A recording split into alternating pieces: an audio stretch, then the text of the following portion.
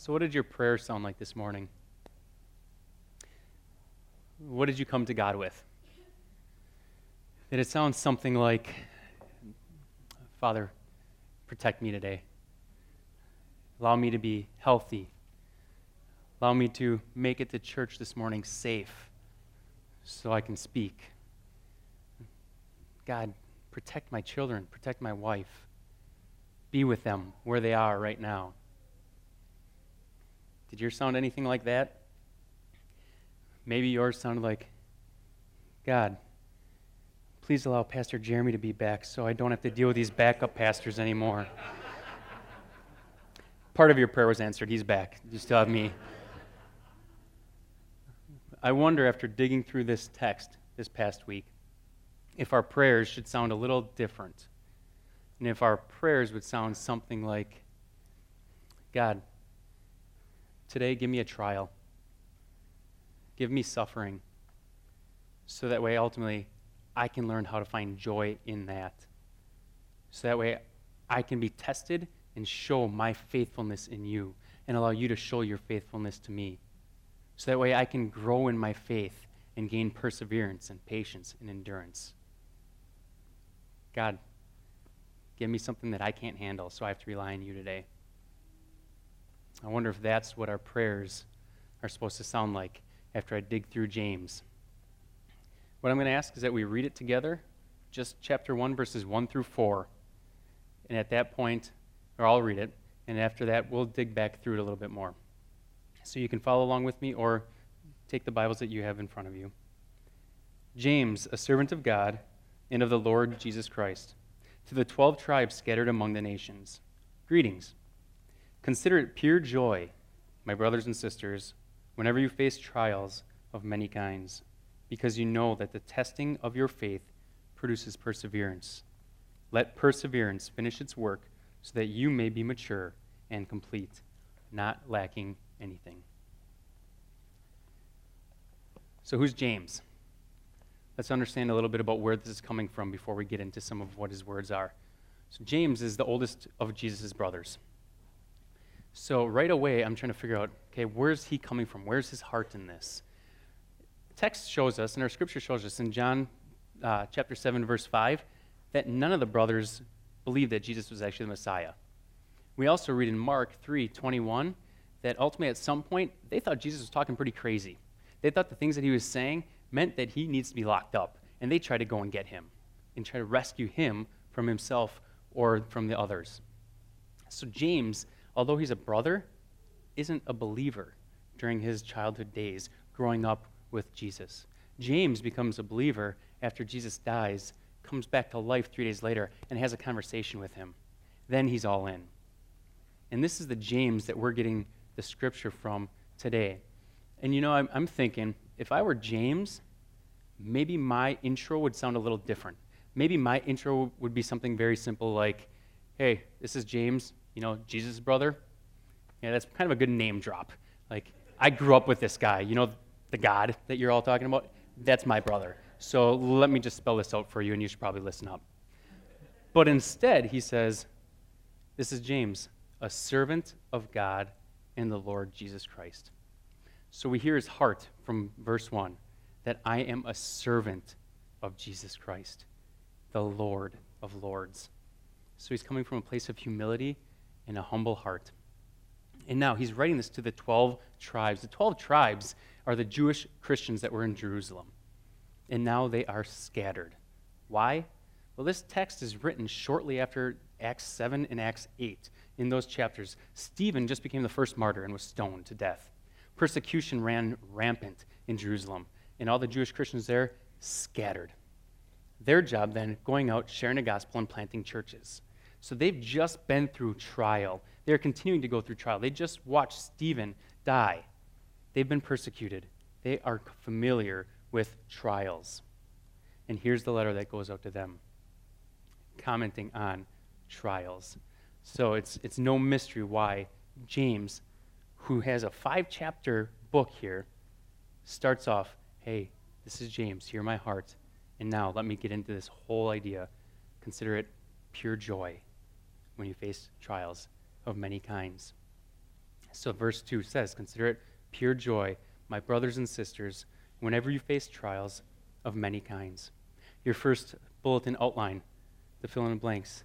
Expect trials and be prepared for them. So in the text, it doesn't say if you face trials of many kinds. It says when you face trials of many kinds. This is a given. It's going to happen. We need to expect it, and we need to be prepared for it. So what are these trials of many kinds? I may ask a rhetorical question, say, what trial are you bringing in with you this morning? What isn't up to your level of what you wish it would be this morning? Or what has it been? Maybe it was yesterday, maybe it's been the last couple weeks or couple months, but what's your trial? And I think that would fit in under various trials. There's trials of physical pain, endurance, injury, maybe it's illness. We have relational trials. Anybody butting heads with a spouse, with children, with friends, with family, with coworkers, neighbors, random strangers that you come across. There's relational trials that we come to. Struggling with work. Maybe it's some aspect at work. Maybe it's people at work. Maybe it's trying to find work for some people. That's a struggle and that's a trial. How about going into the doctor's office? Having tests read to you and hearing those words of, it's positive. We now have to talk about a treatment plan. That's a trial that would fit under various kinds. We have natural disasters that come at any moment. Any of our trials, we don't often get to plan. We don't get the idea that, hey, next Thursday, you're going to be sick. At what point would you like that? Preferably about 11 at night so I can kind of sleep through the most of it. We don't get those opportunities. The phone call can ring at any times, and we're stuck. We're in a trial. So we need to be prepared for it and know that it's coming. The bad part is we can be our own worst enemy when trials hit. We can be in the struggle and cause ourselves to struggle more. How do we do this?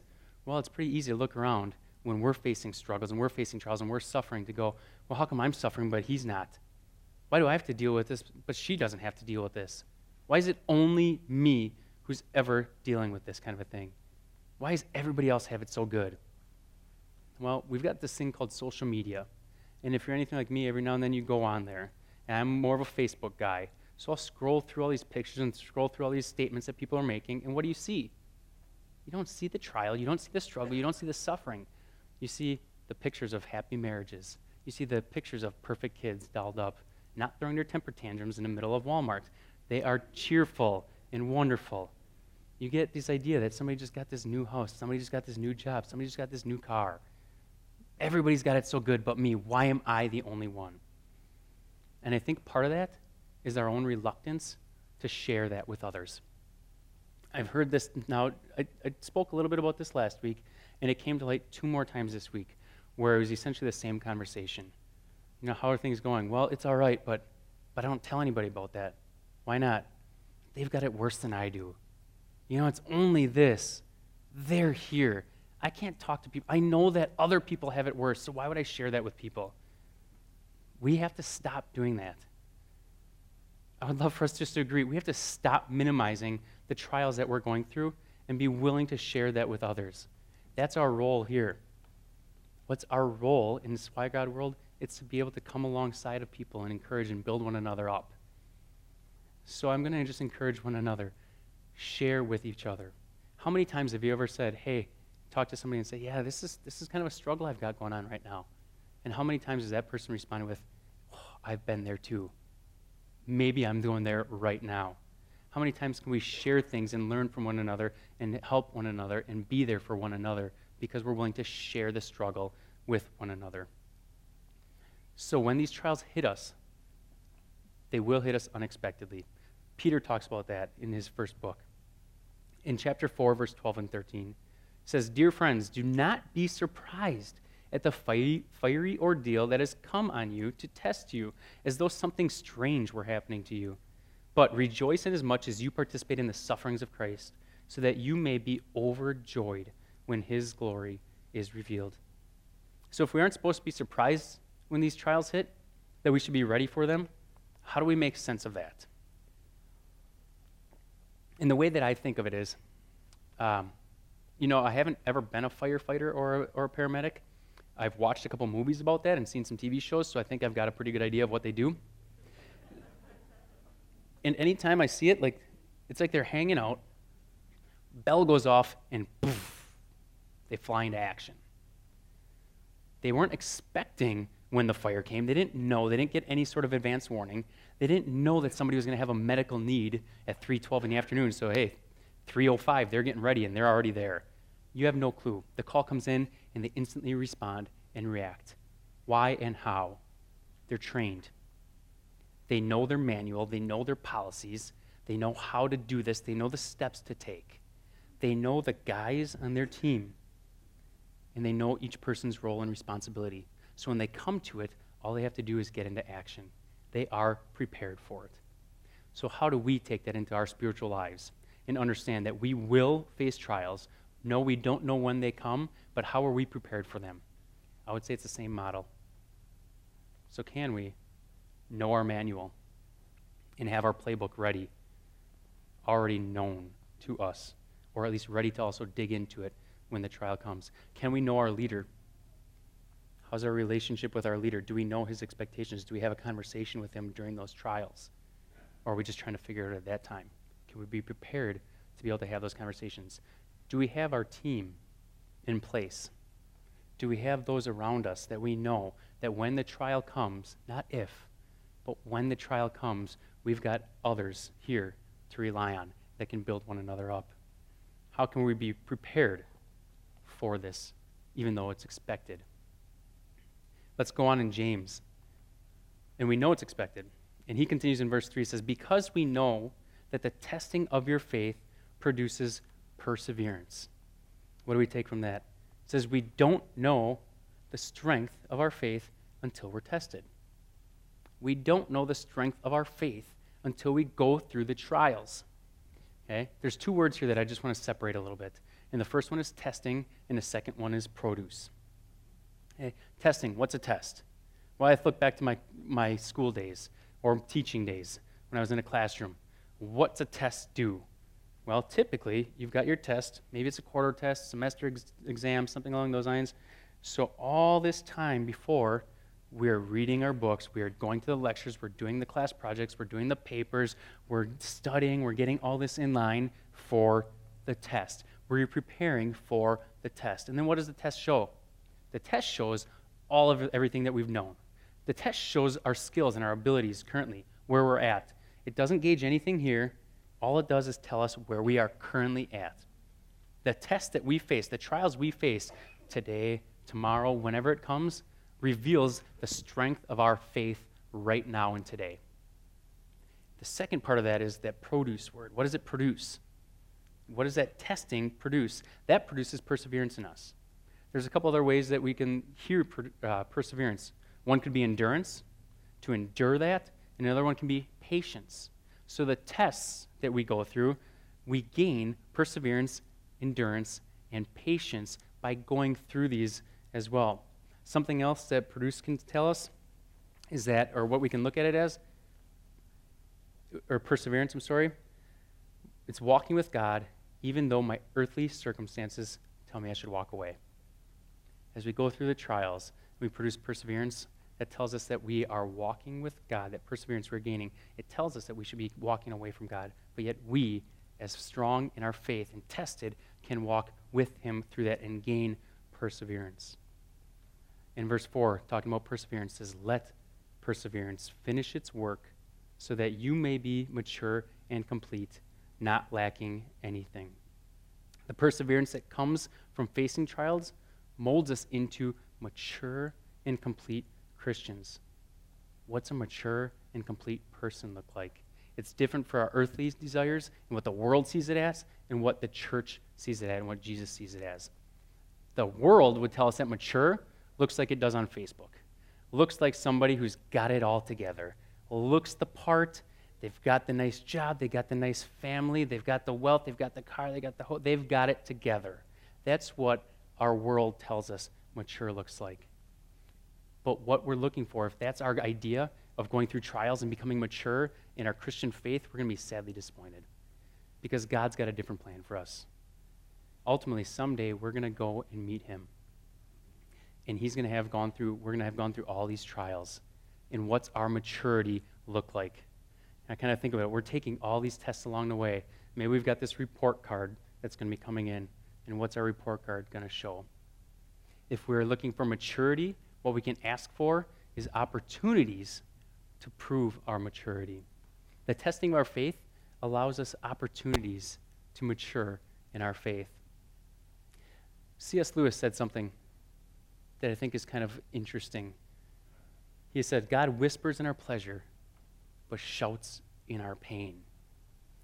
And as I thought about that, I'm thinking, I feel like the inverse is more accurate.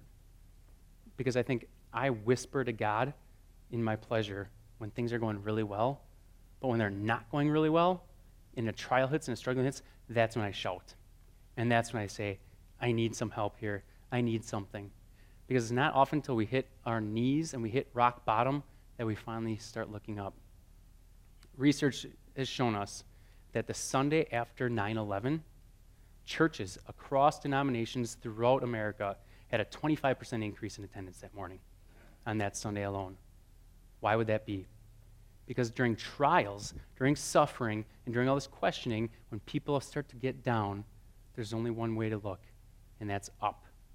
So what comes out of us when we're tested? What comes out of us when we're in the trials? What do other people see in us? There's a doctor by the name of Francis Collins, and he's a scientist. And he's got a story that talks about seeing other people go through the trials, seeing other people go through the suffering and the impact it had on his life. Let me give you a quick bio on who Francis Collins is. And no one knows better than Dr. Francis Collins how easy it might be for scientists to play God. As the director of the National Human Genome Research Institute since 1993, what some call the most prestigious job in science, Collins has led the effort to decode human DNA, along the way developing a revolutionary method of screening genes for disease. Yet, according to his widely respected scientist, the newfound power to read our own instruction book is no obstacle to faith in the existence of God. He converted from atheism to Christianity in his 20s after seeing how radically his patients' faith transformed their experience of suffering. Some 30 years later, he stands by his convictions, positioning science not as a substitute for theology, but as a subset of it. Now, these are his words going in to talk about how he went from quantum mechanics and wanted to get into medicine. He said, so it was really as a medical student and later as a resident, encountering the realities of what disease and the specter of death does to human beings, that I began to wonder about this. Some of my patients were clearly relying very heavily on their faith as a source of strength in their circumstances that were pretty awful. They had terrible diseases from which they were probably not going to escape. And yet, instead of railing at God, they seemed to lean on their faith as a source of great comfort and reassurance. They weren't, somehow, perceiving it as the really awful thing that it seemed to be to me. And that was interesting and puzzling and unsettling. And that's what turned him from an atheist to a Christian, by seeing other people in their suffering responding to continue to praise God during their storm. We have that same opportunity during our trials and during our suffering for other people to see God through us when we're starting to get squeezed from it. So I was about here on Thursday night at this point of finishing my message, and I wasn't feeling complete. And I felt like the thing that I couldn't grasp yet was the word joy. So I've been able to understand James, and I understand how the testing is going to happen, and it's not an if, but it's a when, and I understand the difference of testing and producing and what that's going on, and how we are tested in our faith, but yet he's also working in us, and I get the fact that we're going to grow, but how do we find joy in this as it tells us to? So this is my prayer as I went to bed Thursday night. God, I need help with this. I don't understand this joy part and how to make sense of this and how to relate it. Friday morning, about 4 a.m., 4:07 comes, and I'm woken up. Oh, if anybody's ever had a migraine before, I'm guessing I'm not the only one, you kind of get that. It is everything wants to come out, and it is tight. And sometimes what I can try to do is just roll over and, okay, where's that one spot where I can get a little bit of relief so I can fall back asleep, and hopefully this thing's done by then. But this one was something special, and it didn't have that comfortable spot where I can find relief. So after a while of rolling around and struggling, I make my way, I get up, and I take some medication, like maybe that'll help, and I go back to bed and try that whole rolling thing, and a while longer, like, okay, I got to try something different. Clearly not working. So I make my way into the living room. I'm like, maybe the couch, maybe if I prop myself up, maybe if I sit up in the chair and just try to let things drain, whatever's in there needs to get out. No relief. About 5:30, I'm like, I need to make another transition. I need to make that one quick. And I'm now in our bathroom. If anybody's ever had migraines, you may understand this position as well. And I don't know how some people do this when you're sick. Some people can handle themselves well, I guess, if I would say. Not many people know about it, maybe. Volume's under control. For me, if you're probably in about a 5-mile radius, anybody in Francis Creek, maybe the northern side of Manitowoc, Michigan area, if you heard something about 5:37 on Friday morning, a little rumbling, you didn't know what it was, sorry. So here I am, amidst this trial, and my head is just still pounding, and now my throat is sore, and it feels like I just found one of those 10-minute abs kind of ordeals, and it's into shape. And that's at the point where I said, okay, God, joy? I pictured joy as this smiling, fun, jumping up and down, the celebration. We rejoice in this joy now. I feel like this is a trial I've got. And I remember last night talking to you and saying, I need to get this better picture of joy. All right, maybe I'll try and fake it. Can I smile? No, that didn't work. So as I'm here and I'm trying to struggle, I'm like, what do I make of this joy? You hear little pitter-patters coming in the door. And first one comes in and, Daddy, are you okay? 2 more pitter-patters quickly come in. Second one, Daddy, we heard you.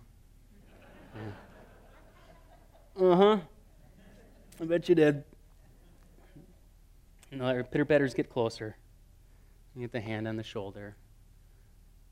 Daddy, is there anything we can do for you? And it's that point that I started to understand, I'm not convinced that joy needs to be a smiling occasion.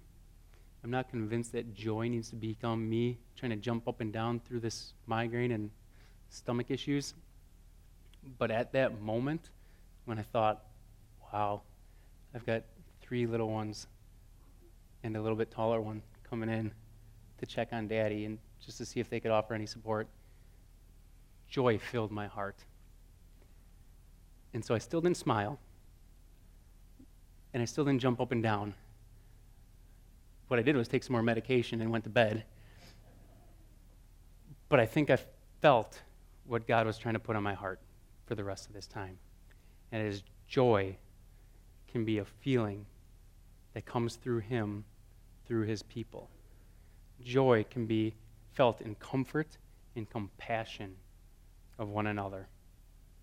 So I was very much filled with joy, not what I always expected joy to look like, but filled with joy in that trial Friday morning. So how do we find this joy through the Scriptures? I think there's 3 more words that I just want to highlight, one in verse 2, one in verse 3, and one in verse 4, to really try to wrap this up. How do I find this joy? The first word is consider in verse 2. Consider it pure joy. Another idea with consider, think deeply about this. Think deeply about what you're going through right now. Try to understand it, what's going on. When I think deeply about something, I'm going to look back. I'm going to understand God has put me through trials before, or he has walked through trials before with me, and he has not forsaken me then, and he is not going to now. So I've got that I can think deeply on and rely on. And here's another question that I want to pose as I'm thinking about this. Have any of you ever been through a trial before that have ultimately you can look back on and say something like, that wasn't fun. I don't want to do that again necessarily, but I'm really glad I went through it. Or maybe you had something to the line of, you know what, that was not good. That was suffering. But having gone through it, I'm a better person now. Or maybe you say something to the effect of, you know what, that was hard. And I didn't know how I was going to get through it. But in that, I found the faithfulness of God. And I found myself being faithful to him. And now I have a stronger relationship with him, having gone through that. Consider the past to tell us where we are now. In verse 3, there's a word saying know. We want to know that the testing of our faith produces perseverance. Know is sent in the present. This is happening right now. So can we consider what happened in the past, get caught up in the present, and in that suffering, understand that God is with us, and he is for us, and he will never forsake us. And I don't know necessarily why I'm going through this, but I trust and believe that he's got a greater plan that I can understand right now, because I know what he's done in the past, and he has been faithful, and I've learned from it, and I'm stronger in my faith, and he is going to do that through this one right now. And in verse 4, the word let. Let perseverance finish its work so that you may be mature and complete, not lacking anything. Let. It's this invitation. It's this form of submission to Jesus. Oftentimes I think we say, I gave my life to Christ. I don't want to be a backseat driver anymore. I'm just going to completely separate. You know what? Jesus, take the wheel. You drive. I am yours. Whatever you call me to do, I am submitting to that until it becomes hard, until it becomes doing something that I don't necessarily want to do. Then I'm reaching over and grabbing a wheel and putting the brake on. Can we fully submit and just let him do a work in us that he's trying to do? He doesn't want our trials to be void. He wants them to be for good, and he is trying to use those to strengthen us.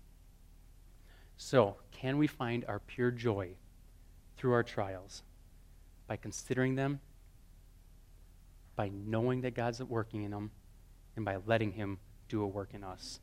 And if we can find some joy in there that maybe doesn't necessarily go with a smile, maybe it looks a little different than you thought, can we find some joy in that? And then maybe our prayers turn to something a little different than, God, keep me safe and protect me so I don't have to go through this. Maybe they change to, I know you're there with me. I know you've got a greater purpose for this. So give me a test. Give me a trial. Let me show that I'm yours. Let me show others in this that I'm yours. Let them see the work that you're doing in me through this suffering. Let me be reliant on you. Let me trust you. Let me just know that you are doing a work in me. Maybe we can start praying like that. It's my prayer. Let's join in prayer. In the eye of the storm, you remain in control. In the middle of the war, you guard my soul. You alone are the anchor when my sails are torn. Your love surrounds me in the eye of the storm.